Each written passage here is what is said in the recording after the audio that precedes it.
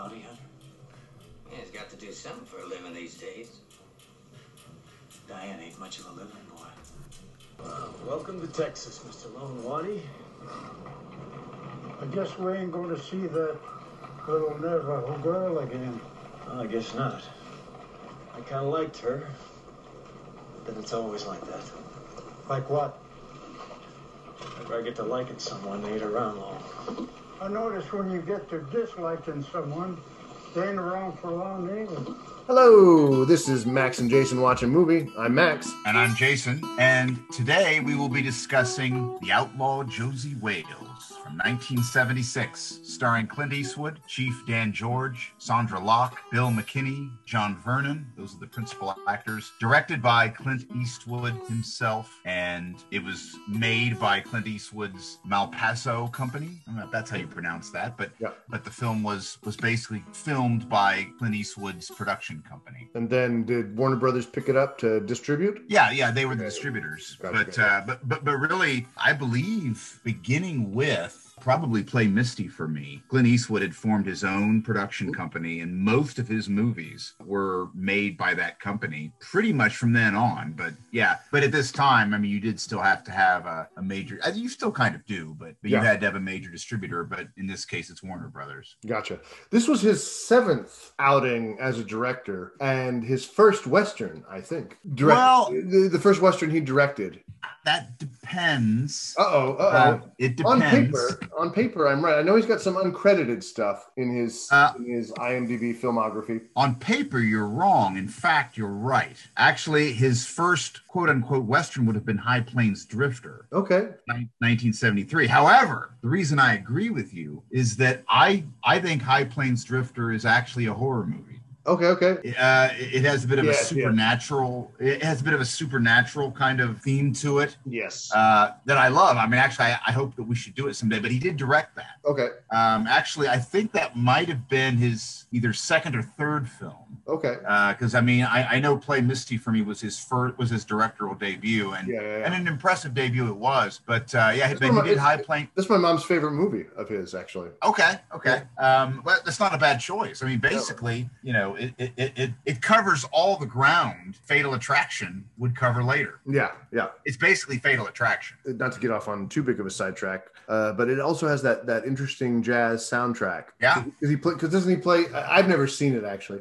Doesn't he play like a jazz DJ? Yes, that I believe so. And the other interesting thing is, do you know who plays the role of the stalker, the obsessive fan? I don't. Jessica Walter. Jessica Walter from Arrested Development. Lucille. Oh, really? Yep. Oh my God. Now, see, you didn't recognize her name, but I didn't. But more embarrassing was the fact that I watched the whole fucking movie and did not recognize her. Wow. I had to look it up. Man, that she was great. Who was that? Jessica Walter. Click. Oh my God, it's Lucille. That's funny. And probably morally, the character from Play Misty for me is probably a better person than Lucille from Arrested Development.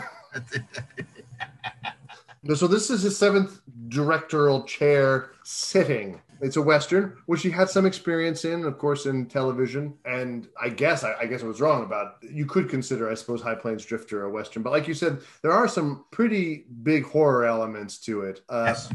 And he would sort of go back to those horror elements a little bit. Not horror. It wasn't quite horror, but with Pale Rider. Because there was some hint that he was a dead man in Pale Rider, too, that had come back. Which is an underrated Western of his. But go ahead. Which I've never seen. Oh, you haven't? Okay. And I've heard people say that whenever I've talked about High Plains Drifter, because I actually, and I know Quentin Tarantino is very interested in this, that, these films that kind of mix genres. I mean, I think we've talked about this about Alien before in our conversations, that Alien is actually a horror movie, even though it just happens to take place in space. Yeah. Well, to me, High Plains Drifter is a horror movie that happens to take place in the Old West. I mean, it has a lot of the same kind of themes. he's kind of a gunfighter, and there's a gang of ruffians that are challenging this town. But really, the themes are very much more of a horror movie. That's not what we're dealing with this movie. No. Quick question, totally off topic. My son, speaking of genres that are mixed, my son Fenn made the interesting hypothesis that Predator is also kind of a slasher movie. Is that fair? Yeah. Is that fair? Totally. Yeah. I thought it was too. I just wanted to put it to you now that I've got you here, and we're kind of, it's pretty tangential, but it's close enough that it's close enough for podcast work. Well, and we've covered it before. And, so it's, I would totally agree with that. Totally. Okay. All right. So, but returning to the film that we have told the audience that we're here to talk about, is written by, the movie is based on a book by a guy named Forrest Carter called, I think, Gone to Texas. Gone to Texas, yeah. Gone to Texas. Philip Kaufman and Sonia Chernis are the screenplay people. And I did a little bit of looking about these people, but Philip Kaufman has got quite an impressive screenplay CV. He's part of the Indiana Jones writer team, the screenplay team. And he's got a bunch of other kind of prominent films in his, not necessarily prominent, but he's been busy. Sonia Chernow did some television, did this movie, and then she just sort of disappears from the record. Actually, I didn't do a lot of research on her. Of course, Phil Kaufman, his IMDb page in a perfect world would list his podcasts in which he was discussed, and Max and Jason Watch a Movie would be on that list because we actually have reviewed one of his films, and that was The Invasion of the Body Snatchers. Yes. And so, so he did that. He did the Indiana Jones films. He's credited with the new Indiana Jones film that is in production right now. A topic for another day, but quite productive career. Let's see here. There's a sequel to this book that I don't think has ever been made into a movie, but the story basically purports to tell the story of a guerrilla fighter who is a guerrilla fighter for the Missouri Confederates who haven't surrendered, and who goes on a campaign of vengeance. Purports. This is what the screenplay and the synopsis purport to do. But this is one of the messiest scripts I think we've reviewed on the podcast. I don't know if that's a critique or not, but the film gets distracted from that vengeance plot line really early, and I think improves dramatically. Josey Wales is a film about a man whose family he's a nice Missouri farmer, and his family is murdered by savage Union sympathizers. His wife is raped and killed, and his son is burned to death in a house, saying "Pa, Pa, Pa." The Union sympathizers, they're a band of people called the Redlegs, knock him out. For some reason, they don't kill him, but they hit him with a sword. You might know the actor who plays this character, who hits him with his saber. But he hits Clint Eastwood and Clint Eastwood reacts to this strike with some of the worst acting I've ever seen anyone in cinema do, and he falls over and just kind of observes through a state of semi-conscious haze his family being destroyed by these vicious, savage Union soldiers, and he buries his family. And sorry. That's his second worst acting in the film. This first worst acting in the film is after he buries his much maligned, molested, marauded, pillaged, raped family. He sticks a cross in the ground and tries to affect the emotion of sadness and crying. And it's really bad, I thought. And he collapses and he hides his face behind the cross because at some point he realized, I just can't do tears. I'm not built for that. The cross breaks, and it's almost, I think it's supposed to be a very touching scene, or it's supposed to be comedy. I couldn't tell which one it was going to be. But then the Missouri rebels come upon him. Yes. Now, Jason, have I accurately described the opening stanza of the film?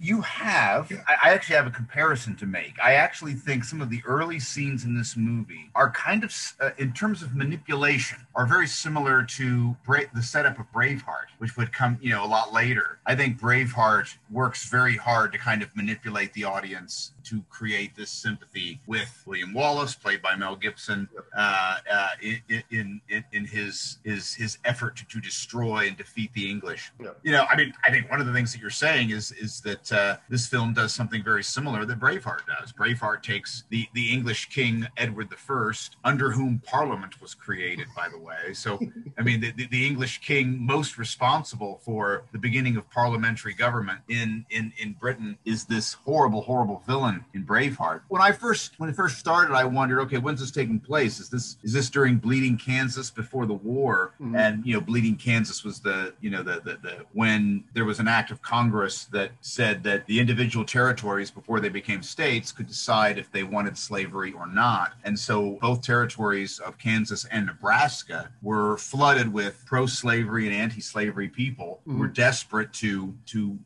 effect their will upon the territory, and they fought each other and they killed each other. But I think this was supposed to take place during the war. Yeah. Now, I actually would like to point out some little touches that I like. You were very, very critical of this scene. I actually liked the subtlety of the opening shot, which is a very, very beautifully photographed, where Josey is just farming this land and his son is going before him and he's getting rocks out of the way. Yep. That's all he's doing is getting rocks out of the way. And then the son is called to the house, and Josey tells him, you know, you listen to your ma or whatever, and his son goes, and that's it. Yep. You know, this is the entire establishment of Josey's relationship with his wife and his son. More like Gladiator, which comes later. Josey's family are only ideas in our head.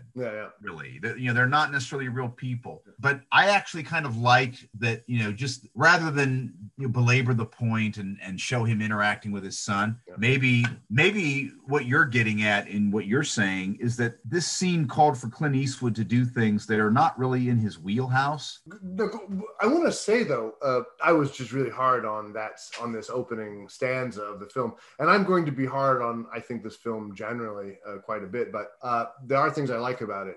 So audience, don't worry though. I'll have a couple of positive things to say about the film. The end credits are very nice. No, I have more to say about the film that's sort of nice than, you are absolutely right that this scene with his son is pretty tender, and Clint Eastwood gives his son a little, like, his son doesn't see it, but he gives his son a little knowing smile, like, that's my boy. And it's actually pretty good. But there are things that Clint Eastwood is not designed as an actor to do. And I think crying and emoting at this point in his career, he's not there. I think the camera would have done during the scene I was complaining about, where he is driving the wooden cross into the ground. The camera would have been good to pan away from him or fade to black as he starts to cry. I think that would have been. I mean, he's the director. It's not my fault that I noticed that he can't manufacture tears or look particularly sad. I mean, I sort of wonder if he's not a Terminator, sort of sent back in time trying to affect human emotions. Why do you cry?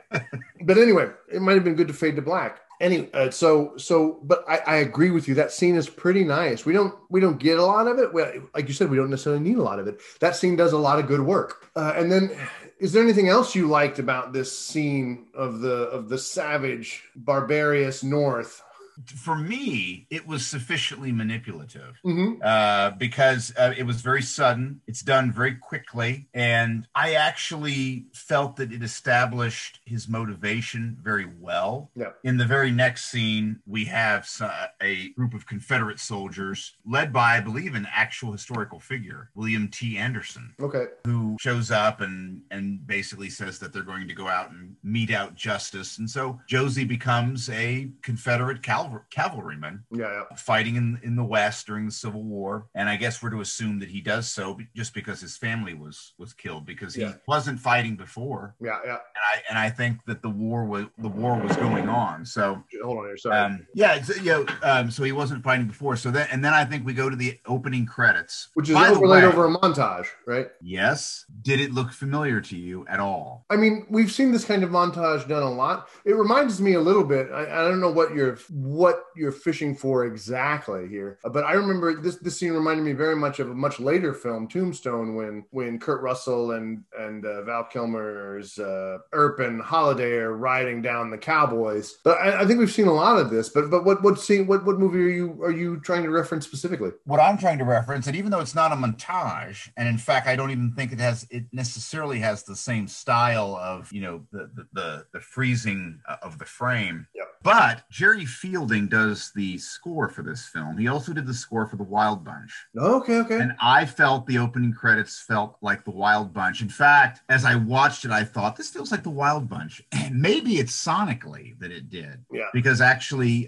Fielding's score, and this is not a criticism, and I'll get to that, yep, but Fielding's score feels a lot like the score he did for The Wild Bunch. A lot of percussion, a lot of drums. Gotcha. Military drums. Yes. That comes up especially at the end credits too, as Josie's about to ride away, and also when he rides to meet Tin Bears. But I'm not surprised that you noticed something there, because one of the things I noticed, and as I was watching this film and trying to find my way into it, I did notice that to me, sorry, I didn't just notice this, but to me, the film felt like Eastwood is still trying to find his style and the way he wants to tell stories, because I do notice a lot of techniques of the great Western masters he borrows for this film. There's some doorway composition shots that were right out of The Searchers. There's more than that from The Searchers. Yeah. You just mentioned the Wild Bunch and some of the similarities to that. He's also dabbling in this anti-hero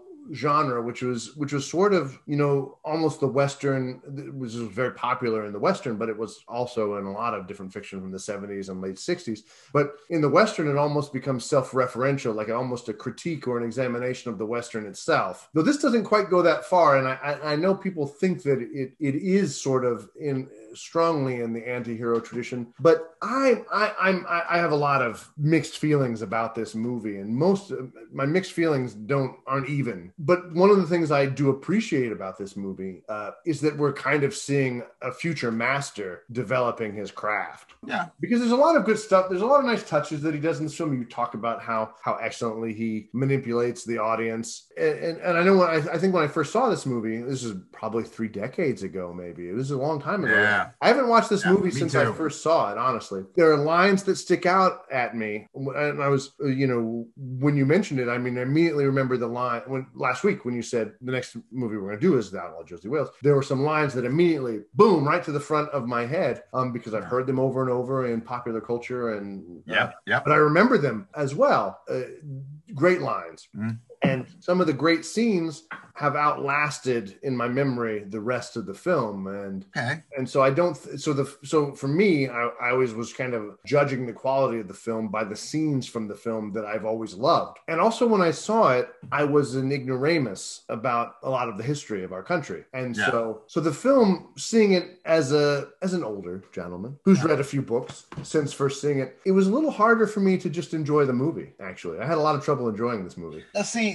So we probably need to talk about this, because this was something that I didn't know. And actually Clint Eastwood did not know. And actually a lot of people did not know. Mm-hmm. And I guess that we should bring it up, is that Forrest Carter, when he wrote the book, was kind of marketing himself as a Native American writer. Was he? He was. And so many people, when they read The Outlaw Josey Wales, or, Gone to Texas, they thought they were reading this book by a Native American writer. He then wrote a book after this, which has nothing to do with Josey Wales, which is supposed to be from the perspective of a Native American chief that Oprah loved and had on her book list, that she later took off, because as it came out, shockingly, and I just learned this before I picked this movie, my heart actually sunk when I actually read this, that Forrest Carter, despite what he said, was actually a KKK guy and a speechwriter for George Wallace. And I actually was like, wow,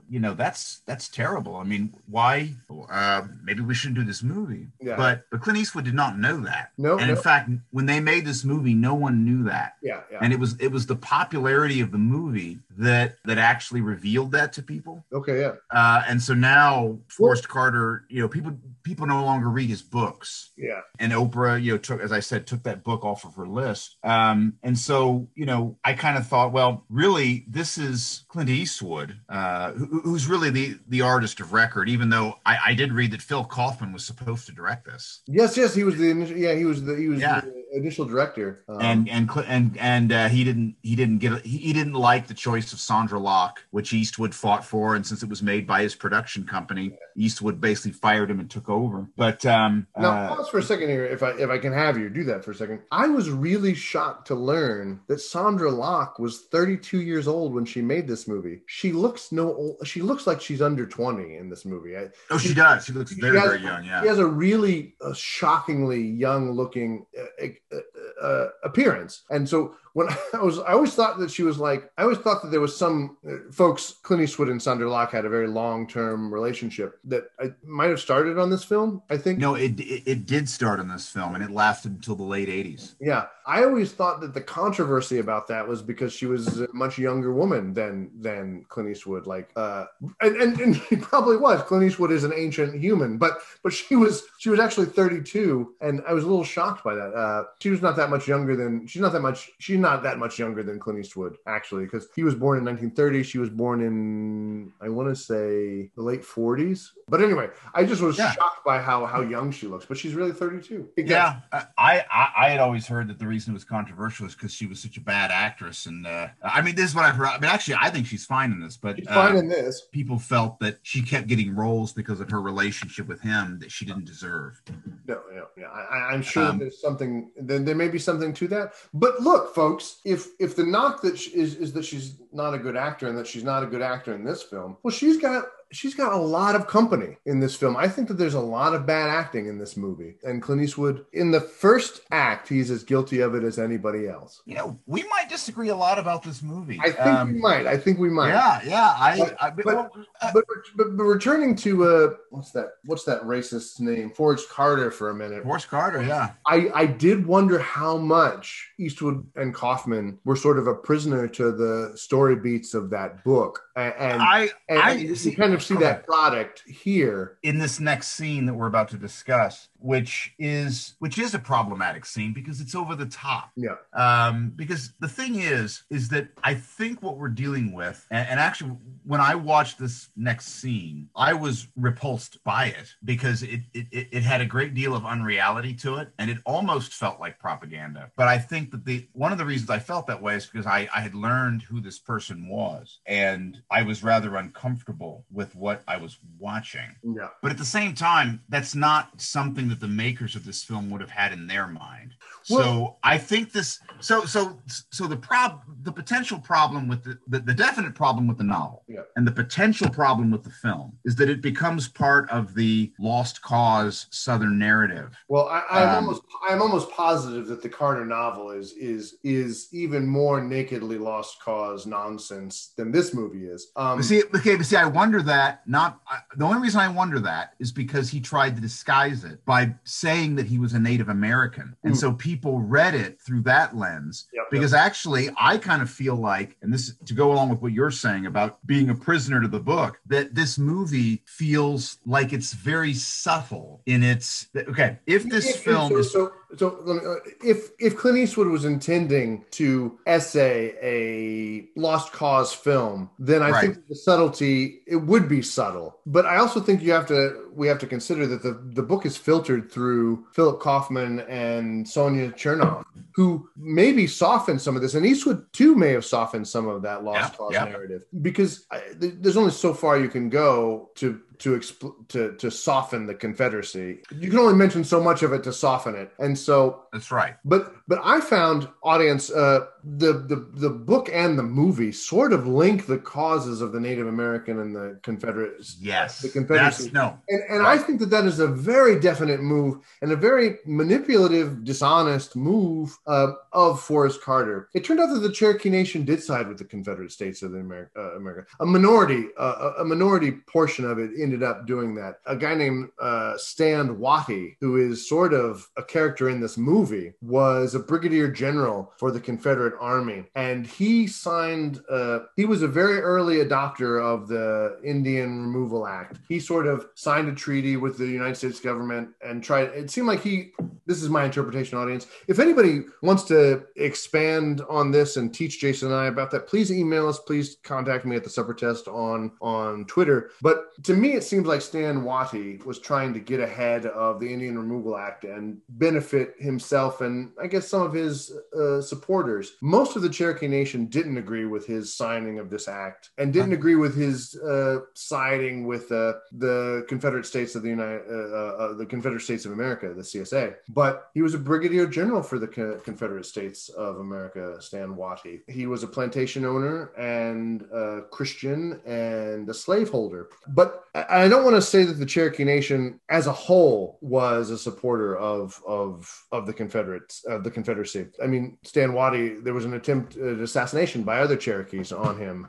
So there was a lot of conflict within the Cherokee Nation about that. But also, and very justifiably, there was a lot of distrust, among Native peoples for the Union. Right. And so, like, the enemy of my enemy is my friend is what some Native American tribes thought. Now, there were plenty of Native American tribes who did side with the Union. So it's a very complex problem. But what I want to say is that I think Forrest Carter is very deliberately trying to link the justice of the Native American grievance against the United States government with the Confederate grievance of the Confederate grievance. And they're not equal moral claims, but he wants to link them because it does his side some good to link the Confederate cause with the just grievance of the Native American, I think. And I think it's a very deliberate move on Carter's part, a very manipulative move, a very dishonest move on his part. I don't think Clint Eastwood or the team that's making this movie is making the same move. I think they're just following the skeleton of a fairly exciting story. See, that's what I think. And the reason that I think that is not just because of, having certain beliefs about Clint Eastwood, but rather that the history of the American Western, is full of Western heroes who some fought for the Confederacy and some did not. Yeah. Rooster Cogburn from True Grit, even in the novel, fought for the Confederacy. Yeah. So, that is something that is done a great deal in Western literature and Western film, sometimes well, sometimes not. Yeah. I would be curious how much slavery is mentioned in the novel, because actually it makes one wonder, was he trying to take the Confederate, and I'm talking about Forrest Carter here, not Clint Eastwood. Yeah.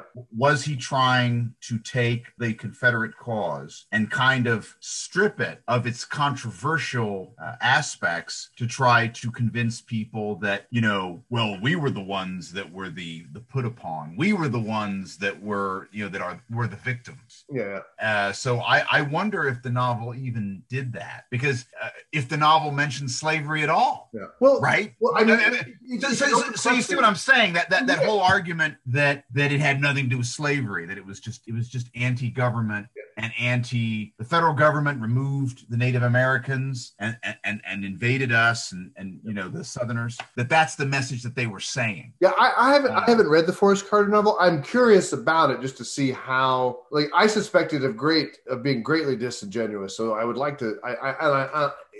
And given that we get the skeleton of it in this, I am almost positive that it is a fairly naked lost cause narrative. But I mean, Carter's not alone here. I mean, Gone with the Wind is a lost cause narrative, and without explicitly talking about the horrors of slavery, the lost cause narrative for people who are unfamiliar with this, and it's hard to believe that there is anybody here in the year 2021, the year of our Lord Kang, that people don't know it. But it is the idea that the Civil War had almost nothing to do with slavery, and it was all about states' rights, and that even though there was slavery, that the slaves actually quite loved their masters, and most slave owners were great, and yada, yada, yada. That the war was a war of Northern aggression, and this is certainly something that's still said in the South, that when the Civil War is taught that it's a war of Northern aggression, which is a shocking claim considering that prior to the Civil War in Congress, the chief cause of violence was often Southern politicians who would make any legislative matter a matter of honor that they would duel people over. So it made things hard to it made it hard to discuss legislation on the matters of merit. And if you make everything a matter of honor, then it's hard for your political opposition to say anything because they're worried about getting in a duel. And so that was all Southern honor culture that was primarily the culprit there. And then, of course, the notion that it's a war of Northern aggression neglects the fact that it was the South that started the Civil War by attacking the North. Quite right. And so it's all a preposterous bit of revisionism. And I've heard that there were good reasons to, at the end of the war, to try and quash this aggression and recrimination, because you want to unite the nation after such a incredible conflagration of violence. The South shouldn't necessarily, you wouldn't want the people of the South to necessarily bear the badge of villain in their own nation once the nation was reconstituted. So there was certainly maybe some reason to not be vicious in Reconstruction. And I'm getting off track here, guys, but I'm not defending anything that happened. No, I agree with you. But and actually, I like that you got off track. We could probably do a whole podcast on the whole lost cause, and not only the lost cause, but any troublesome philosophical position depicted in film. How do we deal with that? Yeah. Because there's not only Birth of a Nation, there's not only Gone with the Wind, but there's also the Battleship Potemkin, a wonderful Soviet film from the 1920s that is basically a propaganda film. That glorifies the Soviet system. I've never seen Hitler didn't make the movie, but apparently I can't remember the name of the filmmaker, but there was a brilliant filmmaker in Nazi Germany who made films for the Nazis, who is often praised for their filmmaking prowess, but they were doing it in the service of propaganda. Here's what I want to say. I feel like that, and I think we'll definitely both agree on this. I hate propaganda. I do not like films that try to tell people what to think or to manipulate them into a philosophical position, really, of any kind, even ones that I agree with. I just find that to be very dishonest. And the question here is, because there's no doubt that Forrest Carter was pushing a lost cause narrative that would be distasteful if one read again, I've not read the book, but it would be a distasteful narrative written by anybody. Now, this film was not made by Forrest Carter. So the question would be, is the Outlaw Josey Wales a propaganda film for the lost cause, or isn't it? Then the next question would be, no matter what the answer of that is it good? Because I would argue that the Battleship Potemkin is a propaganda film, which I don't like. Again, any idea. I do not like propaganda films. I do not like films that tell me what to think. I like to see films that show me somebody else's story, and then I read that. I decide what I think of the experience of the character. And then, is it a propaganda film? Battleship Potemkin, yes. Is it great? Yes, it is. It is a great film. So there's two questions here. There's two questions here, and both questions are not dependent on one another. I prefer films that are not full of propaganda, that are not full of intellectual manipulation. I just think it interferes with storytelling. But then there's the question, is it done well? So I guess there's two, you see what I'm saying? There's two questions we have to answer. And I think I'm prepared to answer the first question. Is this a propaganda film for the lost cause? No, I don't think that it is, because earlier I said that this script is kind of a meandering mess. And I think that actually saves it from being a lost cause narrative. And I don't know if that's an intentional thing, just because the book has things that Kaufman might have been, the scriptwriters might have been more interested in than telling Carter's story. Now, and I'll get to the question of if it's good or not, but I want to return to you talked about propaganda and manipulativeness. I don't think that this film functions as propaganda, even for what I think that it sort of is, which I read I read the abstract of an academic paper because I couldn't actually access the whole paper today about this movie and about the milieu, the conservative milieu in which in which Clint Eastwood was swimming at the time. I mean, Clint Eastwood is a well-known conservative politician, more in the line of maybe a fiscal conservative and not necessarily a socially conservative guy. But correct. But the film definitely has strains of this kind of anti-statist, libertarian view, and I don't think that that's I don't mind those ideas being introduced into the film because they don't feel like propaganda to me, and they do feel like kind of a very natural expression of ideas that Clint Eastwood was probably having. I think his ideas about governance and about how people interact and live together are bonkers and wrong. Yeah.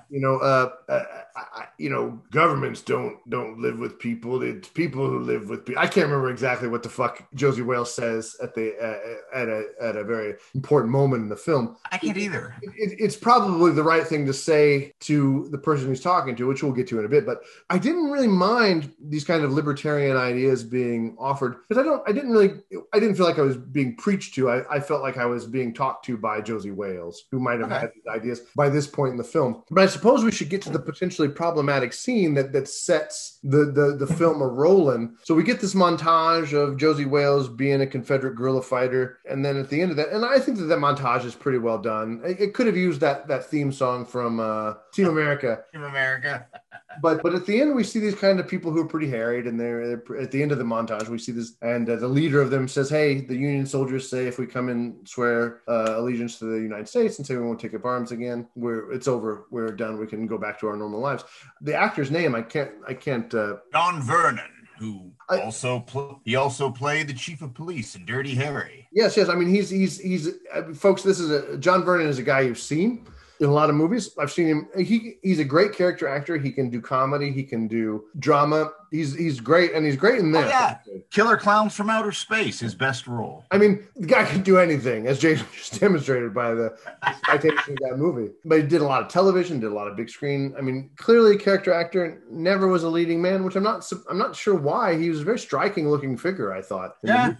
But he says, "I'm going in, boys. I'm tired," and they take him in. He goes in, and most of the other guys are tired too. But we learn that Wales really isn't there for the Confederate cause. He's pursuing these red legs, these people who killed his family in a low down and dirty way. Everybody else leaves, but he doesn't. And that leads us to the Union soldiers who are processing these new people. Take it away, Jason. Yeah. So they're processing them, and they're going to make them swear allegiance to the Union because, it is a fact of history that, amnesty was offered. There was an attempt to knit the nation back together. And so, but there's a senator present, which kind of cements the whole anti-government aspect to it. And the senator is very pleased because apparently Fletcher has betrayed the entire troop. He convinced them all to come in and surrender. And I have to say, that's actually, I'll get to this in a second about Fletcher's character. So, he gives them a drink and, good job, well done, and all this kind of thing. Terrell, played by Bill McKinney, who's one of the greatest redneck villains that could ever be in any movie. He plays the rapist in Deliverance. Oh, that's right. Yeah. So, I mean, he's was in a lot of stuff at that period, but he is a good villain here, as Bill McKinney tends to be. Everyone surrendered except Josey Wales. Yeah. And which strikes fear in the hearts of everyone around. But basically there's a plot. They collect all the weapons from the Confederate bushwhackers, and they start doing this half-hearted oath of allegiance to the United States. And then the Union soldiers hit the deck, and they're all Gatling gunned down. The Confederate surrenderees are killed. But Josey recognizes this is going to happen, and in superhero form rides in alone on a horse. He's not in time to save the men. He does save one, but he shoots all the men behind the Gatling gun, commandeers the Gatling gun, and then proceeds to kill everybody. Strangely, Clint Eastwood in this scene, Josey Wales is a Gatling gun, folks, especially this time, was not a weapon of high precision. Mm-hmm. And yet, Clint Eastwood's Josey Wales performs feats of horse massacre avoidance with this Gatling gun that just wouldn't have happened. Not a single horse is shot as he mows down Union soldier after Union soldier in this scene. Which, look, folks, I'm giving that scene a hard time. I don't really care that much. I think that a lot of the stunt work in the scene is pretty bad. The way people fall, I don't think that's very good. But no, I noticed that, yeah. But one of the things that bothered me, and it has bothered me ever since you identified this problem in another movie. Many years ago, Jason and I left the theater baffled by Tim Burton's Planet of the Apes. Yes. And all I could think about was your observation about the way the apes behaved in relation to humans. Yes. So the Union soldiers in this movie have I know where you're going with this, and I agree. Yeah, and they have such an unreasonable, unbelievable disdain and absolute hatred for the Southern soldiers that they're processing that it's impossible to believe. You said that you were just talking about the actor who plays the main bad guy, Bill McKinney, redneck villain. You know, if he'd been the only person behaving in this way, if he had been like a Union asset that was out of control, you could sort of believe this. But every single person in the Union Army behaves like Bill McKinney's Captain Terrell. It's unreasonable. It's unbelievable. It's ahistorical, which folks, don't get me wrong.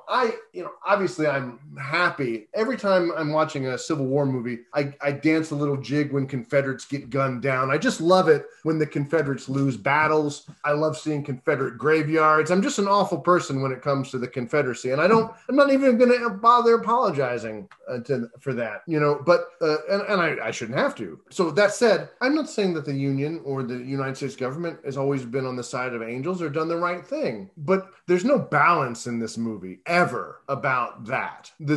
Every single, and this, I swear to fucking God, audience, nobody from the North is depicted in a positive light. The Kansas City people, Kansas was a free state, and the Kansas City people, Sandra Locke, Laura Lee, and her mother are depicted as proud, arrogant assholes. And when they get their comeuppance in the film, that's the first thing Josey Wales says. Oh, they're not so proud now, are they? These are free state people. Now, I think if you're a lost cause shipper and you harbor the kinds of ideas that a guy like Forrest Carter had, you're going to pick up on these things. Not that I don't think that, like I said, I don't think that Clint Eastwood was intentionally laying them down, but there are all these subtle digs at the North and the Union that I think add up to a picture that makes it hard for me to watch, because there is really no attempt to balance the scales, really. What you just said about the Kansas people, when we get to that, I will push back against that. On this scene and on the depiction of the villains, and I especially love what you said, Bill McKinney being psychotic, you have that one psychotic guy. Yeah. Absolutely. Like that would have been, I agree. This scene, it's not, despite what you said about the stunt work, which I agree with you, it's not that this is an unexciting scene, but it's an unrealistic scene. It has no realism to it. And I will say this, when I saw this scene, my phone was still warm from my internet search in which I had discovered that Forrest Carter was who he was. Yeah. When I saw this scene, I almost turned the movie off. Oh, wow. And texted you and said, maybe we need to do a different movie. Because I definitely watched this scene and saw it through that lens, and I was not pleased. And I agree with what you just said. However, I finished the movie because for me the movie changed after this. Well, it's not too long after this that I think the movie could almost benefit from. So folks, this is the first act of the film. I guess we could call this the first act. Josey and this kid, Confederate, escape, kid's wounded, and that begins the Outlaw Josey Wales portion of the movie. And I almost think they could have chopped that opening stanza, maybe the montage of him doing this thing, but I think the film changes for the better when the scriptwriters get distracted with everything else that happens in the film, because the movie sort of becomes like a travel log where Josey Wales picks up weird people who just attach themselves to his wagon. And I think the movie improves immensely after it becomes a standard Clint Eastwood kind of film, because the film is billed as a revenge picture, but Josey Wales mostly is distracted and just trying to get to Texas for most of the film. No, that's quite right. He would rather not run into those Union soldiers again. Absolutely. But see, okay, but that's a problem with billing and advertising. No, absolutely, yeah. But that's a virtue of the film. Yeah. No, a film where he's just going around like a sniper shooting down these people that killed his family would be boring. Yeah. That's not what they give us, and this is where from here on out, I really like almost everything that follows. There's a lot that I do like about what follows. I still think there's some problems of bad acting and stuff like that, but I also think that some other problems I have with the film is now Eastwood is not a neophyte behind the director chair at this point, but he's still trying to find his way. And I don't know if this is a problem of the Carter novel or the script writers, but there are also, they incorporate a lot of Western tropes. We get the snake oil salesman almost right after he leaves, after he saves the kid from the camp. We get a lot of Western tropes, and there's nothing wrong with tropes. I don't necessarily mind them. Eastwood leans on some of these ideas, pretty early on in the film, and it makes for there's some great cinema in it too. Like when he and the kid are trying to ferry across the river, and they run into a corrupt boatman and almost definitionally a corrupt snake oil salesman. The guy's like, "Oh, your kid needs this. This will solve everything." And Clint Eastwood is at his best when he's being a laconic tough guy. Yeah. And the guy's like, "This will help that. This will help it." And he's like, and Clint Eastwood says, "Well, it'll help just about anything." So, yeah, that's right. That's right. It'll help just about anything. And then Clint Eastwood, his big character trait in this film is that Josey Wales spits a lot of tobacco, and he spits tobacco on the guy's beautiful white suit, and he says, "Well, how is it with stains?" And that's a nice line. It's a funny moment in the film, but is also tonally incorrect with considering the fact that he's being pursued by barbarians who just destroyed his family. I mean, it's almost like the comedy of Red River. It doesn't always fit, but if I ignore the first act of the film, everything else makes sense in the movie. He's an outlaw. Yeah. He's trying to get away from the people who are pursuing him. He's trying to get into the Indian territories to get away from the law for a little bit. If I just imagine that the first act didn't happen, then the movie works, I think, for the most part. Does that make sense to you? No, that makes a lot of sense to me. I agree. I mean, I actually felt like the movie had to do a lot of work for me after all of what I had seen. And actually, I agree with you. It was a combination of things. I was rather uncomfortable with the film. Yeah. And that doesn't necessarily matter. And for me, I mean, and again, I don't want to offend anybody, because I am not afraid to watch movies that are made by people that I disagree with. Yeah. As I had just said, that's not my problem. Yeah. My problem is, okay, if you're just going to hit me over the head with ideas that I don't agree with, then fuck you. I'm not going to. I mean, if that's all you're going to do, and you're not going to give me anything else, then I can't even engage with this. There's no one should engage with this. Yeah. And I think that this film started to drift into that area. Now, quite frankly, though, it's possible that 30 years ago, maybe we wouldn't have noticed that. I think in 1976, people didn't notice it because they didn't know anything about Forrest Carter. They didn't know about his. Even aside from that, though, I mean, like, I've read a few essays today, and one of the things that's hard to deny is that there's a lot of Confederate sympathetic movies. Now, not necessarily sympathetic to the actual cause of the Confederacy, but there's a lot of lost cause narrative cinema. Most of our cinema is very friendly to the Confederacy. I mean, how many, off the top of your head, how many pro-Union films can you think of that don't involve Abraham Lincoln, where the Union person is the hero? Union person is the hero. Where the Union is the hero. Where the Union is a whole, well, Glory. Well, you're right. The horse soldiers with John Ford. Okay. John Wayne, William Holden are Union cavalrymen. Okay. But yeah, no, but you have a point off the top of my head. Rio Lobo, John Wayne's in the Union, but Okay. but even in these films, slavery's not mentioned. It's not mentioned. But like even before that, like Shane, a film, it doesn't really ever express a lot of it. But Jack Palance is a low down Yankee. Yada yada before Shane guns him down, I think. But there's this sort of history of that sort of thing. But if you get past the first act of the film, then it becomes this weird kind of almost fairly interesting picture about Josey Wales trying to effect his escape from his pursuers while constantly picking up people he has to care for. Loner has to pick up, becomes a not loner, right? Right. And the film does that very well, and we'll get into that in a second. But I would suggest to you, for a long time in this podcast, we've pretty much gone scene by scene. I'm tempted not to do that with this because this is such a fruitful discussion. I'm really enjoying this, and I think that people, I think it's a necessary discussion. I mean, this is the thing to talk about this film. But in terms of so maybe even random virtues, one of the things about the dialogue that, as a history guy, that I really, really loved are just little throwaway things like when Josey gets to the town, and actually I think initially meets the Kansans that Max was talking about. There's a group of Kansans that are heading for Texas because they've been lied to and told that it's this wonderful paradise that they're headed to. But there's kind of this conversation. Josey meets this elderly lady and her daughter. Yes, I think it's her granddaughter. It's her granddaughter. Grandma Sarah. Laura Lee is the granddaughter, and they are headed for Texas. Yeah. And Grandma has a lot of opinions about people who are not from Kansas. Yes.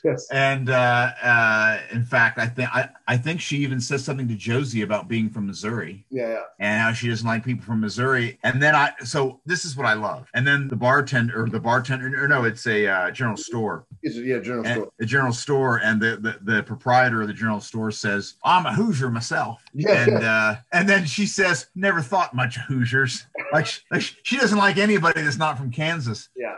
And there was something about the dialogue there that I really enjoyed, because actually that's the kind of conversation that would have happened. Yes. Because where you came from, what state you came from, was more important even 70 years ago than it is now. Yeah. But certainly at that time, it was very important. And I actually like Grandma. I mean, I think her opinions are not to be followed. Yeah. But I like the fact that she has them. Okay, Grandma's one of my favorite characters. I'll just say that, because she has all these opinions, but they don't really color how she interacts with people, or whether or not she accepts people. Yeah. So I actually, and this is where I said I was going to push back a little bit about the Kansans. The Kansans definitely turn out to be wrong about Texas. Yeah. And Grandma was definitely lied to by her son, I believe, that this was going to be a great place to go to. She never becomes bitter. Right? No, she doesn't. And enough of what her son said is true that she never necessarily feels let down. Because so Grandma has come from Kansas to Texas to be with her, to go to the place that her son left her. And he said it, he didn't oversell the homestead that he left her. Right. That actually turned out to be okay. But the town, and this might have been an accident of the local history, the town had been booming when her son was there last. Yeah. And of course the resources ran dry, and now it's just a few hangers on. It was a silver mine. And the hangers on, they're still hanging on, even though they have no booze, they have no beer, they have nothing. The lone prostitute that's left has no client. Paying anyway. Yeah. And so when our heroes get there, the town is dead. But, luckily Josey Wales will be able to give to them the booty that he's taken from the Comancheros who had attacked Grandma and her granddaughter. Now, my understanding is that the Comancheros were like sort of a mixed group gang of bandits who would raid anybody they could and sell to Native Americans and to European settlers, and basically, traded with anybody, and robbed everyone as well. Right. Awful people, and they are depicted depicted quite awfully in here. The film is manipulative here, but effectively so, and these are not guys who we're going to be sympathetic to when Josey Wales and mows them down. Sidebar. I might have been a little premature in calling the Comancheros thoroughly awful people a moment ago, but their story was probably more subtle, like everything in the West was. The word Comanchero first comes up in Spanish writings about people who are an ethnically diverse group of people who are trading primarily with the Comanche. But at about the Civil War time, the Comancheros would deal with the Comanche who were stealing livestock from the Confederates, selling it to the Comancheros, and then the Comancheros would then sell it to the Union. So I wonder if maybe in the Forrest Carter novel, one of the reasons why the Comanchero are depicted so negatively in this scene that Jason and I are referring to is because of this association with the Union. That's supposition on my part. I don't know because I haven't read the novel, but it is a question I now have about their depiction. So into the sidebar. Grandma is a kind of an endearing character. She's not always well acted, but I think that she's decent enough. But what I was going to say though was that when we meet her, she's opinionated and sort of awful, which I kept wondering what not awful, but she's opinionated and unpleasant, and I kept wondering what the Carter novel would have said about her, or if it is even the same way in the novel. After we meet Grandma, she and her granddaughter are accosted by the Comancheros in a very violent raid, and Laura Lee is attacked by them. That's her granddaughter. The Comancheros clearly have bad intentions with her. But I was a little shocked that this movie was a PG film because the attack on Laura Lee is actually pretty harrowing for an R-rated movie. I mean, it stopped before anything happens to her, but she is very violently stripped of her clothes. And I remember as I was watching, I was like, this is a PG movie? Well, they didn't have PG-13 back then. Well, I mean... Maybe if they'd put a gremlin in a blender, they would have been able to invent the PG-13 maybe so. rating in 1976, but there were no gremlins to be found in this movie. But so anyway, so what I was referencing earlier, audience, about how another northerner free state person is disparaged a little bit is the kind of line that Josey Wales says just before he tries to rescue the people, and that is that proud Kansan not so proud now, is she? Right. And I wonder, and as I was watching it, I felt that was maybe more being a prisoner to the script, which in that scene it works whether you're a lost cause person or you're just Clint Eastwood making a movie. When I said I wanted to push back against you, it was my affection for the Kansans. I liked the Kansans. Yeah, I like them too. I didn't have a problem with them. But actually, but I agreed with a second ago. I agreed with what you said about that line. And if that's how the line was meant, I still agree with you. However, I think one could read that line as these people are just totally out of touch with what Texas is. Yeah. I think that that's a fair reading.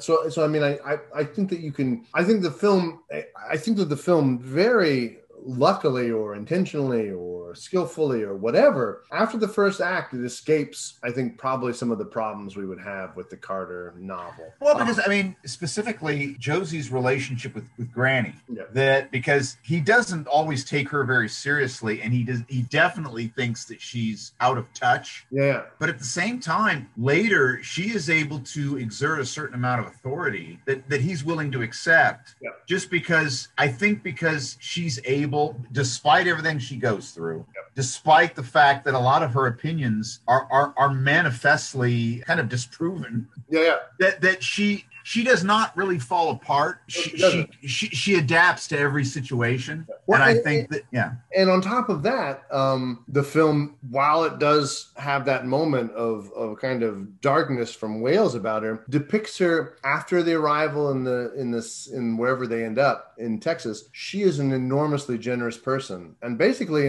several of the people from the saloon join her on the homestead. And this is very interesting because in the first part of the film, I found it to be it kind of leaned towards political propaganda in a very unpleasant way.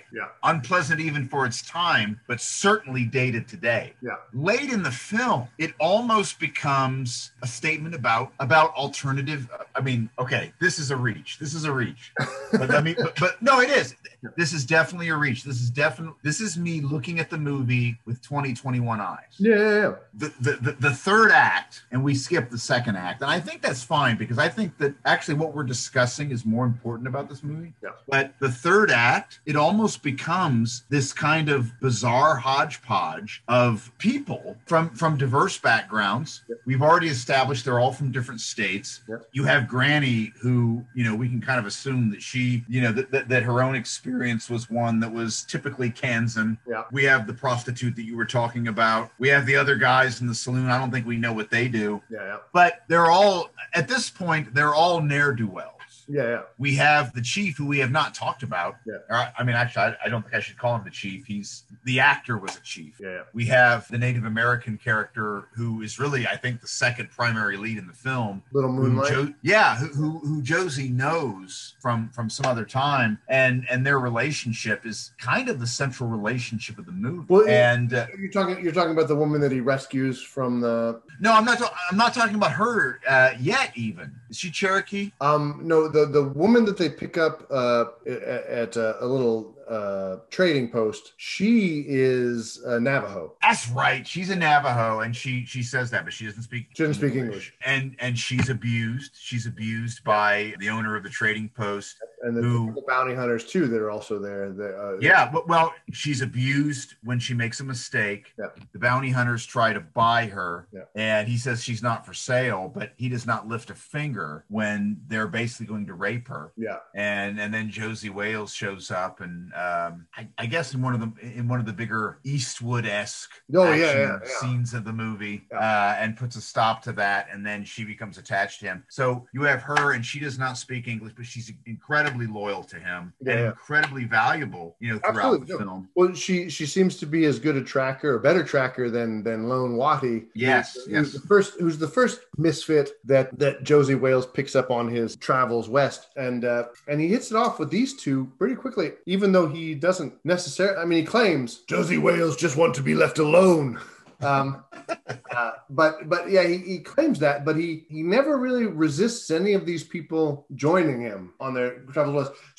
So he picks up Lone Watty, the Native American played by Chief Dan George, who is a gem in this movie. Yes, he has a lot of great stories. He's as an actor, he delivers his lines like just a very conversational way, a very naturalistic actor, very good. And he talks a little bit about the Cherokee Nation's issues with the United States government. And like I said, I suspect that the author of the novel was trying to link those two causes, but in here it doesn't have to read that way. The cause of the Cherokee and the Confederate States, but more just two guys who sort of don't have a place is what I read the conversations between Lone Watty and Josey Wales are like. Anyway, and they become really good friends on the course of their travels, and Lone Watty, I think, is very respectfully depicted in the film.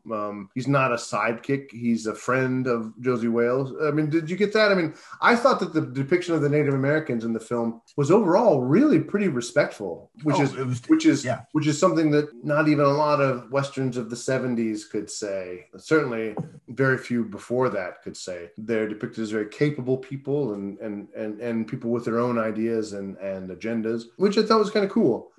One of the things that's really funny is now, does Lone Watty sneak up on Clint Eastwood first, or does he sneak up on him first? Oh, that's right. Josey Wales sneaks up on Lone Watty first, and that creates the first funny monologue of Lone Watty, where he complains a little bit about being able to be snuck up on in a city Indian for too long, and his talking is it's a really cute scene where he's kind of giving his life story at gunpoint, and then Clint Eastwood kind of realizes that this guy isn't a danger to him, and he holsters his gun and goes and lays down, and the guy just keeps talking until Clint Eastwood takes a nap. And it's a nice little scene, and that's enough for them to that's enough for Lone Watty to realize, well, this is a guy of we're similar people, and we're kindred spirits, I guess is what he comes to realize in that scene. And the same is true of Little Moonlight. She's a kindred spirit with him too. What do you want to say about Little Moonlight? I'm sorry. no. Well, I mean, just the loyalty that all these characters end up having for each other, not just the three that we're talking about, but everybody else that joins. I mean,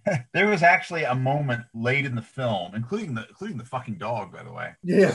Where they're all kind of riding along together, and I'm just like, look at this aisle of misfit toys here. Like, yeah. It's another one of those moments. I like all of this stuff. I actually, aside from just classic Clint Eastwood star power, and just real quick for a moment, Clint Eastwood probably deserves to be called the greatest film star ever. Okay. And the reason I say that is because whenever you see a list of, the greatest film stars ever, usually number one is Humphrey Bogart. Okay. And I would not debate that. But Clint Eastwood is one of those few performers that when he's on screen, you're paying attention. Yeah. And he can own the screen in ways that very few people can. He's also, as we know now in 2021, and this is one of the virtues of this film. Actually, it's not a virtue of this film, but it's in retrospect, one can watch this film through the lens of the knowledge of Clint Eastwood being a great director who has won the Best Director Oscar more than a couple times. I'll ask you, how many performers, male or female, in the history of Hollywood can say that they were the greatest movie star of their time and then later became one of the best movie directors of their time? Oh, I'm sure that the number is very small. And he's at the top of the list. Look, I have some complaints about this film, and they're strong complaints, but I don't deny that he's one of the great American directors of all time. No, I guess I don't have any reason to disagree with your idea about him being a movie star. Okay. I don't think I have any. I think that's fine. I think that's I agree with that statement. I can't think of any. Some people might make a case for Burt Reynolds, but I don't think it's the same. I mean, Burt Reynolds is also a good star, but yeah, no, I think you're right. But where were we? Well, I mean, I was just you were just talking about how awesome Clint Eastwood is and multi-talented, and I think that's fair. But this segment of the movie, this group of outcasts sort of coming together and forming their own community, I think this is the best part of the movie. Now, of course, being in Texas at this time meant that you're sort of in an unsettled state, and they have some problems with the Comanche, which were a very powerful Indian nation, even at this time, and very powerful, and definitely were causing trouble for Western expansion of the United States. Now, the Comanches take this band of outcasts as an affront, I think, right? They don't like them there. They're led by a Comanche named Tin Bears, played by a very iconic actor of the time who was in One Flew Over the Cuckoo's Nest. I'm sure he's been in a bunch of stuff. Will Sampson is his name. He was a giant, tall guy, and he's fine in this movie. He doesn't actually have a big part except to look imposing and have a neat little negotiation with Josey.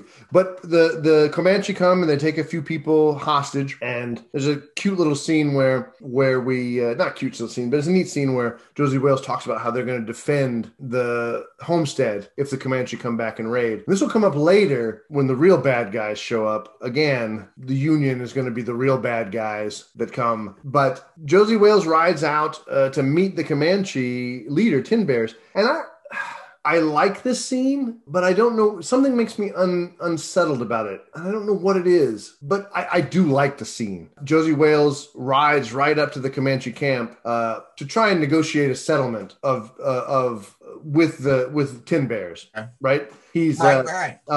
He rides up, and I mean it's a well shot scene. It's actually really well acted. I think the dialogue's pretty good. I don't know exactly what makes me uneasy about it, but he does. I think he says all the right things to Tin Bears when he talks about, hey, look, I come here, we can make war, and that's fine, but hey, why don't we try and live together? Yeah. And I'm coming here like this to you so that you know that, because he does seem to know that the Comanches, like a lot of Native Americans, have not had great luck with treaties. And he rides out to Tin Bears in a way that is fairly powerful, even though he would die in this fight. In fact, he even says he expects to. Oh yeah, absolutely. That it's one way or the other. Yeah. That he's going to die if it's no deal. Yeah, absolutely. Yeah. Now, Tin Bears is probably going to die too. They're too close for anything other than that to Right. happen. But there was a lot that I liked about it, and there was a cool line that Josey says, dying's easy for men like you and me. We can kill each other right now, and it's fine. Yeah. But he says, what's harder is for us to live together. And he's like, here's what I want to say to you. And he basically says, hey, we're not gonna take more than we need from the land. We'll be like you guys, and when you guys are doing your travels, you can come and butcher some of our cattle to make jerky, and it's all very matter of fact. It's sort of funny when there's a neat moment where Tin Bear says, well, we can do that already. Yeah, right. And Josey Wales is like, well, I'm not offering you anything extra. I'm just offering you to live in peace. We can live in peace, and that's fine. We don't have to have this fight. And if you want to have this fight, that's fine too. But I'd rather we try this first. I mean, basically, Josey Wales, I think, offers a nice settlement that Tin Bear also finds agreeable. And I thought that was all pretty good. Well, not only pretty good, and actually, I mean, here I guess we could probably say that there is another moment that swipes the searchers when the Comanches kind of shadow them. Yeah. When they're riding along. That's right out of the searchers. But I would submit something to you. I would suggest something that the underlying premise of the movie. I'm not talking about the book because I've not read it, but the underlying premise of the movie might be making you, or not. No, it's not doing this because actually you said you like the scene. You're just uneasy with it. What I would suggest to you is that you're uneasy with it because of the underlying premise of the original writer. But actually, one of the things, and you have already said this about this film, is that its depiction of Native Americans is top to bottom positive and virtuous. Yeah. Because there's no doubt that the Comanches are seen as vicious,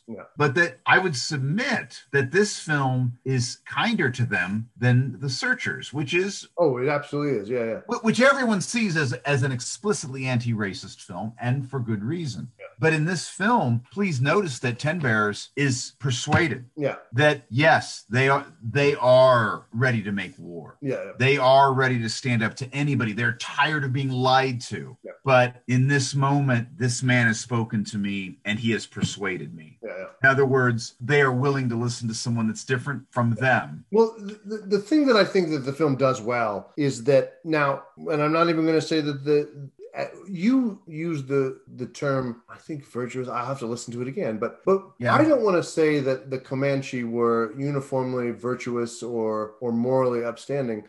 In this film, weren't they? I don't think so. I mean, the film doesn't say that, and I don't want it to say that because for me, the virtue of the film here is that it lets the Comanche just be the Comanche, and they are a sovereign people with their own sovereign concerns, and they are a sovereign nation with their own ideas. I'm not an expert on the Comanche. But one of the things I dislike about almost as much as depicting Native Americans as brutal savages is depicting them as utterly noble savages. There are differences in technology. There are differences in technological advancement or whatever. But I think that humans are, broadly speaking, similar across cultures. Humans do bad things. Humans do good things. And so I would rather people be depicted as they are without propagandizing one way or the other. And I think that actually this film manages to do that pretty well. Even for the Southern Confederates? Well, I mean, even for the Southern Confederates, I would the thing that bothers me a lot about this film is the lack of balance and the way in which that balance tilts to make the northern free people, the northern free states, the advanced ape, Planet of the Apes, yes, Planet of the Apes. Now, I'm sure not everybody in the South was a crazy savage that liked to beat African Americans. You know what I mean? But what I would like would have been some balance from the other side. Like, you know what I mean? I think that that's one of the things that bothers me about the film. The other thing, of course, that is hard not to notice is when you think about the film deeply is the incredibly anti-statist, anti-government rant that Josey Wales sort of goes on with this conversation with Tin Tin Bears. And of course, I mean, that would be music to somebody like Tin Bears' ears. Yes. Wait, okay. No, so I want to stop you there for a second. I see what you're saying about the anti-government rant, but if he had not done the anti-government rant, wouldn't that have been phony? Because in this instance, he's trying to convince somebody not to kill him and his friend. Yeah. No. You see what I'm saying? No, absolutely. I agree. And so the film becomes this, for me, this kind of exercise in like, what is Clint Eastwood trying to say? And I'm trying to suss that out sometimes when I'm watching this film. This scene works better than the early part, and indeed, and there's some elements of truth to what Josey Wales says a little bit. You know, people, the way the government organizes society takes a little while to trickle down into the neighborhood, right? Yeah. And so I think that there's some element of truth in that. But dude, give me fucking government organization over frontier life any day of the goddamn week. So I disagree with Josey Wales a little bit here, but I agree. Yeah. I agree. But do these characters have to think the same way as us? No, and that's fair too. And that's fair too. I think that they might be a little bit wrong. I don't think that they've read their Hobbes, is what I want to say. And they might want to do that. But they don't have to agree with me. I think the scene works, but the more you start to think about Eastwood and his politics and Carter and his politics, the more you have to grapple with this movie, I think. Don't you think? I do. And actually, a lot of what you have said has convinced me of some problems that maybe I did, especially what you said about the Union troops and the need for balance. I agree with that. However, if you take the Union troops and you factor them out. Oh, yeah. I think everything else that you just said about what you would like to see, where the Native Americans are not portrayed as virtuous, which is what I said, but rather they're portrayed as almost neither good nor bad, or just following their own interests. They're people with their own culture. Right. That's what I think. Yeah. If you look at the Kansans that way. Yeah. If you look at Josey Wales that way, if you look at the people from that, I think, unnamed town, I can't remember the name of the town, and you look at them that way, then I think the film, its Union cavalry villains aside, does very well with just showing people reacting to the culture that's in front of them. And for most of them, that's a very practical culture. Even Josey Wales, who, he was just a very poor farmer who was pissed off. He's angry at these Union troops, specifically the ones that killed his family. But there's never any evidence that he has any political ideas aside from he does not like, as you said, he does not like the government. Okay. But he's also this person who is situated in a certain experience. Yeah. And he's reacting in such a way that a person might react to that kind of experience. What I would submit to you is that a propaganda film would be someone who, in kind of this Kantian categorical imperative kind of way, would say, well, I'm really pissed off, but I have to think about how every human being is an end in themselves. And that would have been propaganda. Yeah. Right? Yeah. Well, I think that the film could have gotten out from under this problem if they had just made the leader of the Redlegs and the Redlegs themselves the problem. That the Union would then be like, well, that's not what we wanted. And then the vendetta would make a little more sense. And that would have achieved the balance that I think that a film like sort of Dances with Wolves navigates this a little better. There's some nasty elements of the Union Army, and there's some non-nasty elements. Exactly. That's right. No, that's a very good point. We could write a scene right now where there are some soldiers that have some questions about what the hell they're doing. Yeah. And Bill McKinney pulls out a Bowie knife and is like, would you really want to, challenge me on this? Yeah. In other words, he's the psychotic commander of this cavalry unit. And the other guys, they would rather go home. Yeah. I mean, right.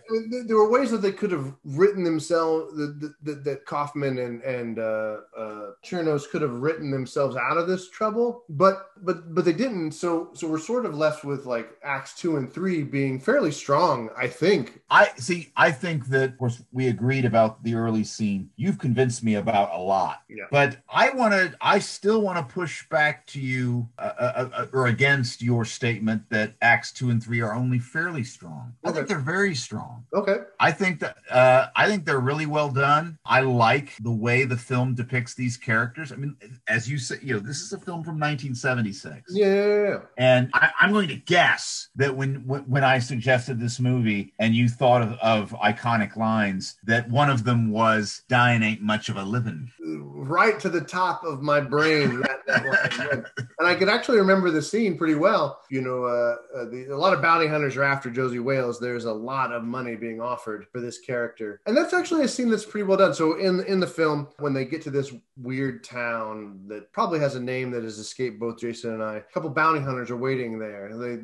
They predict pretty accurately that he might go there, and one of them goes in. Great character actor, name's escaping me at the moment. He comes in and is like, "I'm looking for Josey Wales. I reckon you found him." Is like, "There's a big price on your head, Josey Wales. I reckon I'm right popular. And you a bounty hunter?" And the guy says, "Well, somebody's you got to make a living somehow these days." And Josey Wales utters the line, "I ain't much of a living." And then Josey Wales, this indicates something that I think is kind of interesting about the character. He's like, "You don't have to do this. You can just ride on. You can leave. We don't have to do this." And it's the first moment where the revenge movie, we see that the revenge movie was not properly billed. That wasn't the right billing, because Josey Wales really is trying to get to Texas to basically avoid all of the conflict. Yes. Start over, whatever. And which is a more interesting movie. It is a more interesting movie, absolutely, because we've seen the revenge movie a bunch of times, and I don't mind seeing another revenge movie. Right. I don't mind seeing it, but I was very interested in this Josey Wales trying to get to a more peaceful place, even though you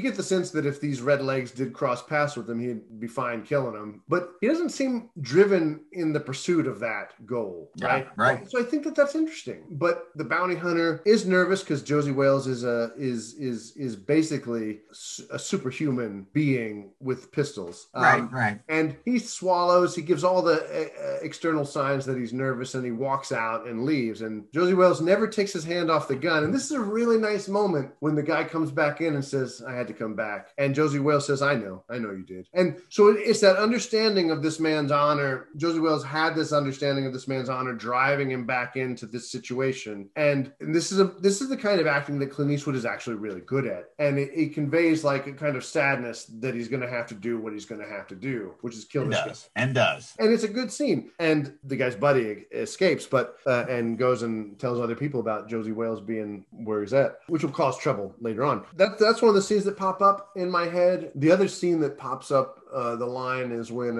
Josey Wales and Lone Waddy are talking as they're riding. Welcome to Texas, Mr. Lone Waddy. I guess we ain't going to see that little Navajo girl again. Oh, I guess not. I kind of liked her, but then it's always like that. Like what? Whenever I get to liking someone, they ain't around long. I notice when you get to disliking someone, they ain't around for long either. And those are the two scenes that kind of pop up in my head. And of course, the iconic scene where he has the talk with Tin Bears. So after the talk with Tin Bears, there is no conflict. The homestead, he brings back the people. Tin Bears hasn't killed the people he kidnapped. But it's really cool that they show him prepare everybody for how to defend the homestead. Absolutely. And even though it never happened, well, I mean, it does happen later on. It does happen, but not from the Comanches. Exactly. So it's a nice way. This is really clever filmmaking. So we get this sense that the Comanche are going to attack this homestead, and we're going to have a big pitched battle with them. But that doesn't happen at all. Right. The Comanche are like, well, this homestead's okay. Right. They're fine. And Clint Eastwood brings back the prisoners, and the homestead sort of starts to fall into its own rhythm. But that's when as an audience member, you're like, well, is this ever going to pay off? And of course, the homestead will be defended in exactly the way that Eastwood says it will be when the Redlegs come and try and bring in Josey Wales. And I mean, this is also a clever scene. Again, if I imagine that this guy and his Redlegs are just a lone posse of like profiteers and people with no ethics, this scene works really well, right? Yeah. If they're not an arm of the Union. It's sort of clever because the leader of the Redlegs thinks he's got Josey Wales by himself, and all these rifles pop out of the house through the fortifications in the house. Well, there's something else about the scene that I wanted to give Clint Eastwood as a director credit for, because you're right. Right. He says, Josey Wales, and it's just him and Josey, and then suddenly all these other soldiers come riding in. Now, most Westerns before this movie would have had a line of cavalrymen about a million miles away, and you'd have this long shot, and then you would just have Josey Wales with his guns, and whether there was a charge or not, there would be a great deal of distance between the two of them. Yeah. And they come up to within 3 feet of him. Oh, yeah. I loved that because it was very intimidating. Absolutely. Like, we're not fucking around. We're here to kill you. Yeah. And of course Josey does not move, but it's kind of a tense moment. We kind of assume everyone's got his back, but they come in pretty close. Oh, yeah. He's clearly in a lot of danger. But also this closeness will give him somewhat of an advantage early on. But I do sort of like that the violence in this film is often very up close. Yeah, that's what I'm saying. Yeah. It's quite intense in that way. For me, as I was watching it, I was like, well, this is actually really good. Like, I don't know if Josey Wales, like, if you see this for the first time, audience, you're like, well, I don't know if Josey Wales is going to make it out of this. Because this is something that Western movies will do. Western movies are not as afraid to kill the hero off as other genres of film. So if you're watching this for the first time, you might not, well, is Josey Wales going to make it out of this? So it's a tense moment. But for me, the other thing I was thinking when this was happening was, wow, for a guy who favors pistols, this is great. Yeah. And I doubly think this because I am a terrible pistol shot audience. Yeah. I've never really mastered that part of shooting. I don't shoot pistols a lot, but it's always been a mystery to me. But if you're a guy like that, so if I was going to deal with people with pistols, I would basically want them like at arm's length, right? Yeah. And Josey Wales is actually not that far away from arm's length for this fight, and that's great for him. And he guns a lot of people down, and his people gun his friends, his new family, I guess. They joined in the fight, and this is actually a very exciting finale. The villain, Captain Terrell, gets winged, and when he sees that the battle has turned against him rather quickly and rather violently, I mean, this actually is a fun scene, action scene. He turns tail and runs like every 80s supervillain. He's like, I'm out of here. You all can die for me. Bye-bye. Clint Eastwood almost has him, but he's out of ammo, and he hops on his horse. He's been wounded too, and he rides after the guy. And I'll skip to the end here. He catches up with the guy, and this is really nice in the way it reveals what a coward Captain Terrell is, because Eastwood walks him down just pulling the trigger of his empty weapons on the guy, and every time the guy winces. And I think it's really effective intimidation on the part of Wales, and it is a nice revenge moment. And Terrell has a desperation move where he tries to extract his saber, and this is another nice moment where Eastwood basically lets him get it out far enough so that he can help him commit seppuku with it. And this is a nice scene. This is all great action Western stuff. And that brings us to the close, which reunites Eastwood with his old friend from the beginning of the movie, Fletcher, who I want to talk about this because we've talked a little bit about how this film borrows from a lot of films, sometimes effectively, sometimes not effectively. And the Fletcher character strikes me as sort of a recreation of Wild Bunch. Yes. He's the former member of the gang who gets told 30 days to bring him back, or 30 days and back to Yuma. And he's got to hunt down his old friend. John Vernon is a great actor, and he does the best he can with the material he's given, but he is not written well. He thinks he has to hunt down Josey because Josey's going to kill everybody. And we are never given a reason as to why he would do that. No. Now, initially, they do a good job. He was lied to. Yeah. But after that, there should have been you guys all lied. I don't owe you anything. Yeah. Or some reason why he goes along with them. Yeah. And they never give that.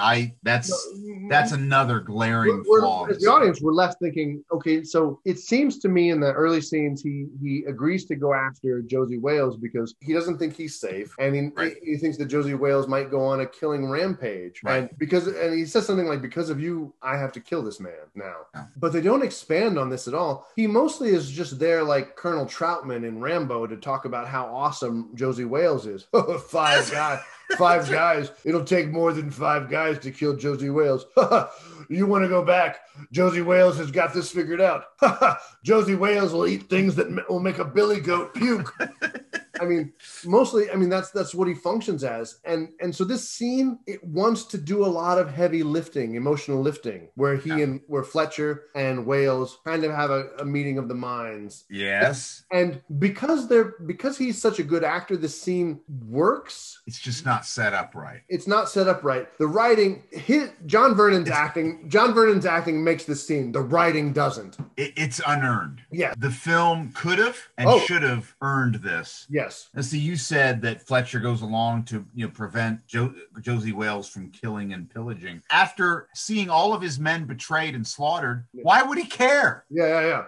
Why would he have that motivation at all? Yeah. I mean, he already, and I think that we can kind of see this through most of the movie, he doesn't think much of himself. Now, the character that you're talking about in Wild Bunch, he struggles the whole movie, but he has a consequence that is dangled over his head, and it's dangled over our head too. Yeah. That doesn't happen here. No. And it doesn't make any sense. I agree with that. I like the character. I like some of the ideas that could have been, added onto the character, but it's not explored. Yeah. And in part, it's possible that they didn't explore more of it because the film is already quite long, and there's already a lot of material about Josey and his outcasts to get through. But I don't know that you would have had to, just a few lines of exposition would have worked to earn this scene. Just a few lines of Fletcher's motivation, like, I'm not doing this for you. I'm doing this because I'm not doing this for you. I don't want you guys to kill Josey.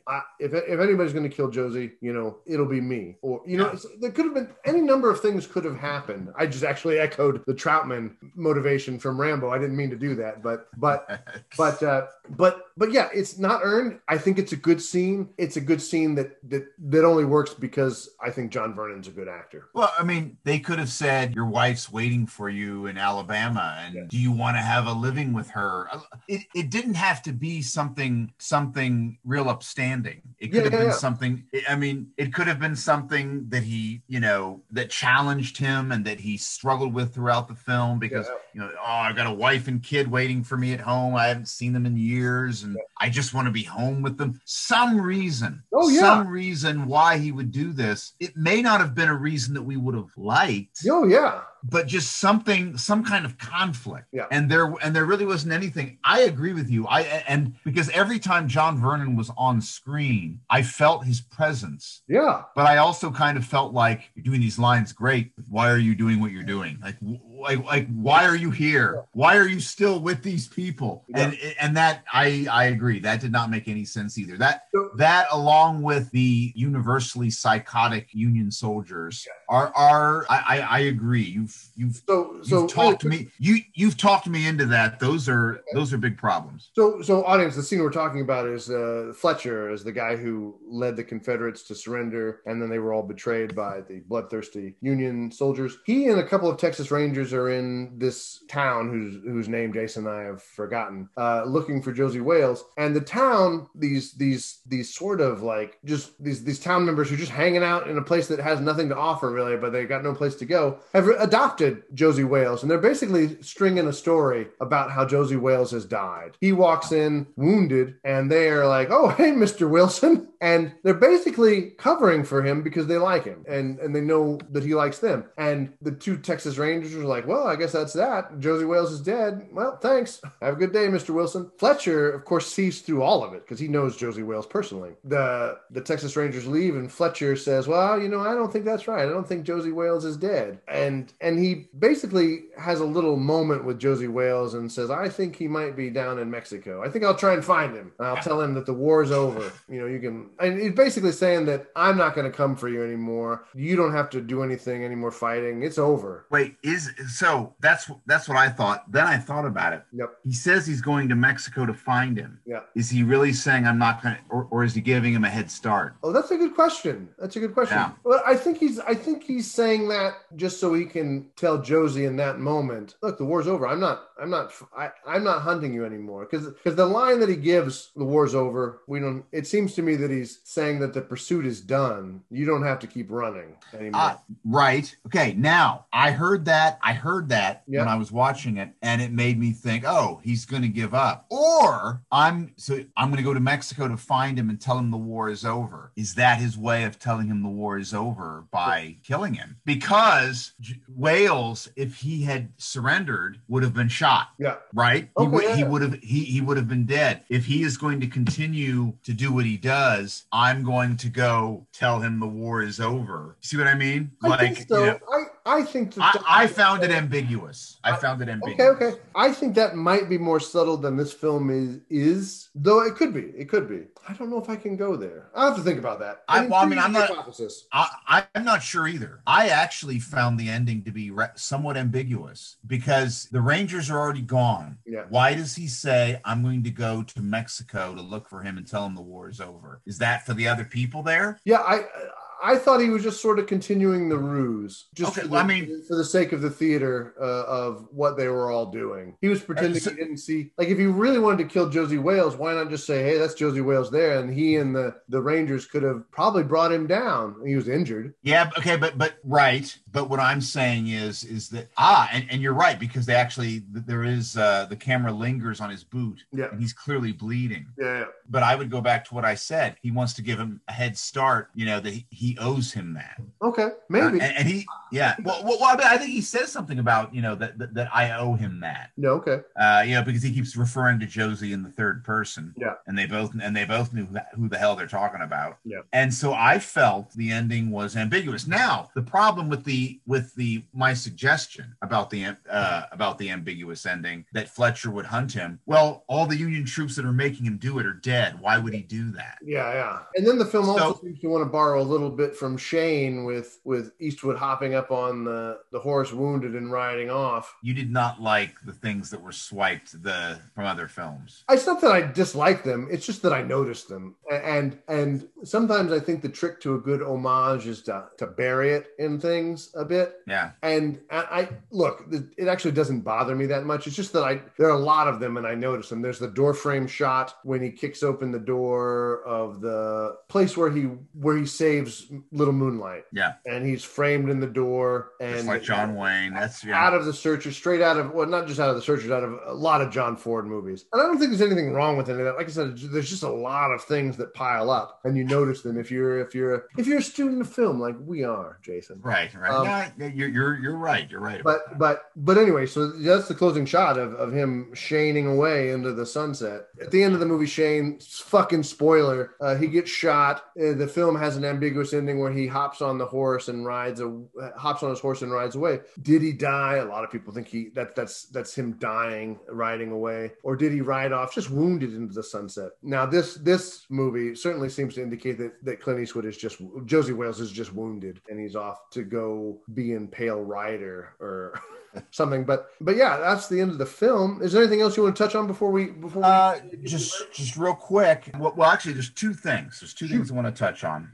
One, I'll give my statement about the score, which I like to do. Mm-hmm. And I love the score of this movie. Yep. Now, as I mentioned early, John Fielding also did Wild Bunch. Score is similar. I think this score is better. The score is better than the Wild Bunch's score. And I like both. But actually, in listening to this separate from the movie, it actually occurred to me, and I'm not sure if this is an illusion on my part, I think this is one of those scores that people know just from osmosis. Okay. That it's something that you'll hear played once in a while. It reminded me of Patton, the main score. It was very militaristic. Yep. Had a lot of kind of militaristic kind of drums to it. But there was banjo. There were moments that almost sounded like synthesizer. So I thought it was very creative and traditional at the same time. Okay. And it was something that I have to confess, I didn't notice a lot while I was watching it. No, I don't mean to step on your score notes. Jason is the score master, the lore master of score mastering. But I always like Eastwood's scores. I think he often, because he's a musician himself, and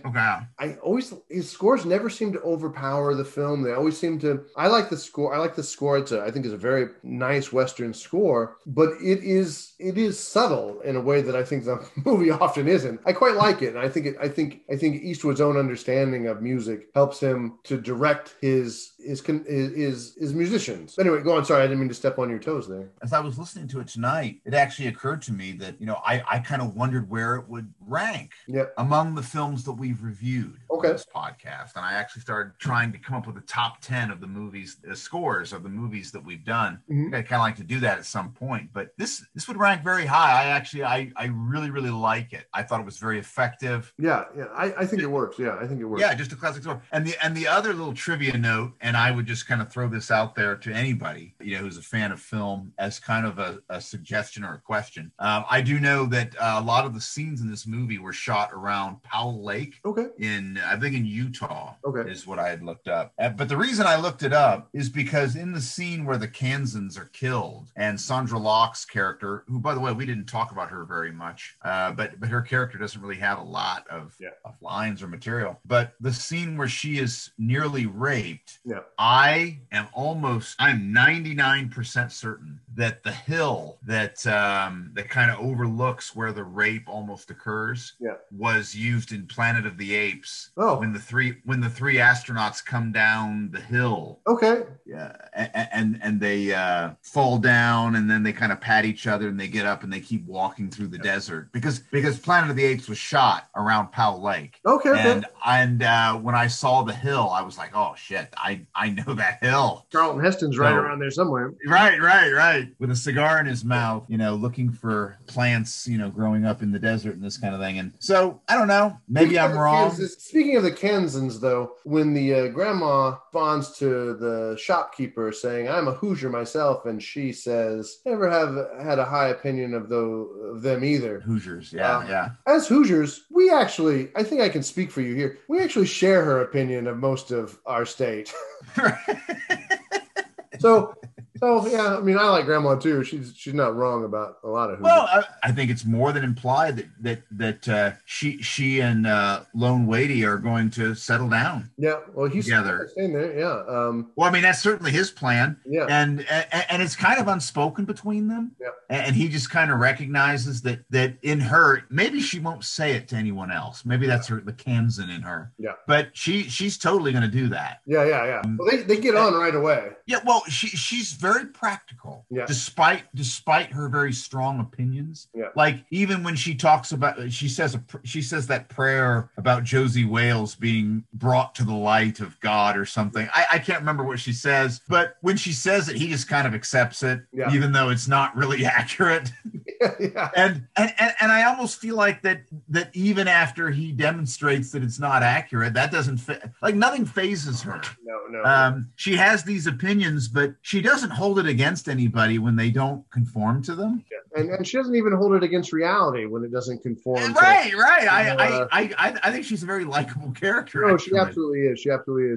She's actually a fairly well-written character, I think, as are a lot of his outcasts. And The Verdict. This is my opinion, folks. I know that a lot of people think that this is one of the great westerns of the world. Morgan Freeman, I was reading this today, this is one of his favorite films of all time, Outlaw Josey Wales. Roger Ebert gave this a film 3 stars out of 4. For me, the film feels more like it's a very imperfect film for me, and it feels more like Clint Eastwood still trying to find his own voice as a director. He's not the guy who will make almost perfect films in the 90s, but this is a guy who is still leaning on the ideas of filmmakers past and some of the techniques of filmmakers past, and there's nothing wrong with that. There's nothing at all wrong with that, and the film isn't bad for that reason, or it's not bad maybe at all. This film doesn't quite work for me as it does for a lot of people. The first act is sort of a mess. The film doesn't live up to its synopsis, and that's not necessarily its fault. It might be the fault of the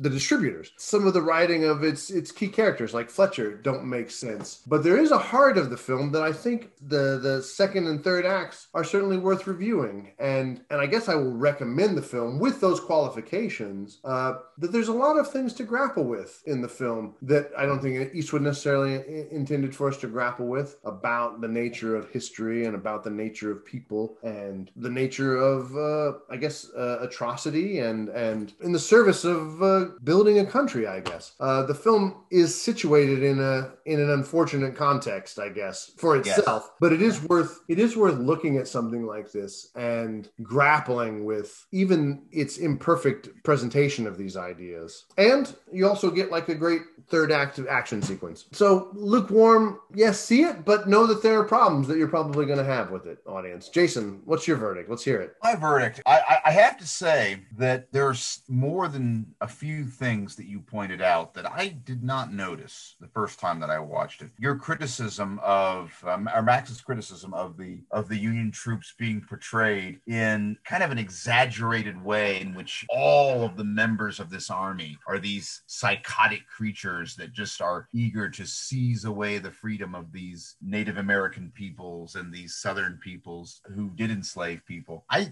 think you're quite right about that. That is a problem with the film. The writing of the John Vernon character as Fletcher is a problem of the film. The context of the film is a problem. I was troubled when I found out about the nature of the writer, Forrest Carter, and just who he was. Because I mean, despite people knowing this for a while, I didn't know it. Yeah, either one of us did. You know, and I was very disturbed by that. And I think the scenes that play to that narrative don't work for me. However, I would depart from Max's verdict because I feel like that the vast majority of the film, despite the context, actually achieves what Max was talking about and what Max brought up about that for the rest of the film, many of the characters are portrayed as just human beings trying to survive in this frontier situation in which they are often angry at other people around them because they feel like that they have been treated unjustly by them, and maybe they have,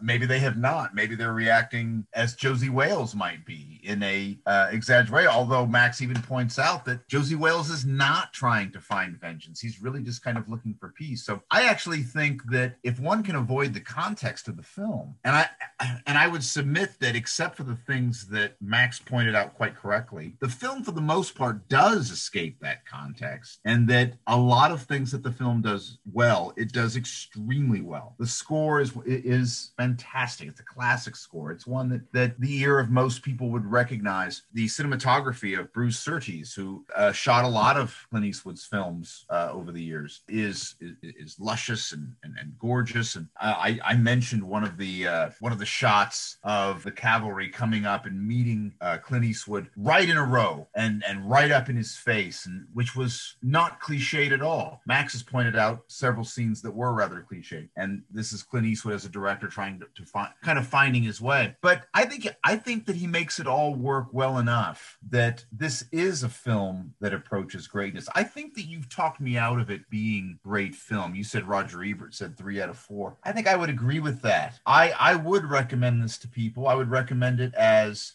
a really, really good film in the middle of Clint Eastwood's career that channels some of the iconic nature of his films that he made with Sergio Leone in the 60s, but maybe prefiguring some of the character-driven material that would come later in Unforgiven in the 90s, although there are some character problems that we pointed out with this film. I think for the most part, it gives us a lot of what we like in Clint Eastwood, and it gives us a lot of what we like when we view movies. I would recommend this movie with less hesitation. I mean, Max did recommend it. I would recommend it more enthusiastically with a mention of the context and some of the narrative problems that we both agreed on that we just discussed. But that's my opinion. All right, folks, that's the verdict. I'll let you guys decide whose verdict is closer to reality. And I'll only report to Jason the ones that favor my opinion. All right, so well, Jason, what are we doing next week? I decide, right? You decide. It's your turn. So here's what I'll ask you. I'll give you a choice. Do you want to do a more modern movie, or do you want to do a more classical film from the ancient days of, hold on here, either this year or, what's the year? Hold on here. So just hold on here. I want to say 1960 something or other. Oh, I'm glad you narrowed it down there. I have two choices in my mind. The other film would be one from this year. You have one from this year. I think it ended up actually. I think it got released in theaters, and I think it's also right up on Netflix right now. Well, then let's do that one. Okay. I can't remember. What is it? Hold on, just shut the fuck up. Okay, the film that I want to do is called Gunpowder Milkshake. Oh, great. And it's an action movie starring Karen Gillan, favorite Doctor Who companion. And this film stars Karen Gillan, Lena Headey, Carla Gugino, Michelle Yeoh, Joanna Boben, Freya Allen, Paul Giamatti. Those are all Angela Bassett. Ooh, Angela Bassett's always great. Yeah. Those are the biggest names that I can spot. So Gunpowder Milkshake, it's on Netflix. Audience, watch it before we do, and so you can kind of join us on the Discovery. Yeah, exactly, and we don't have to constantly say spoiler.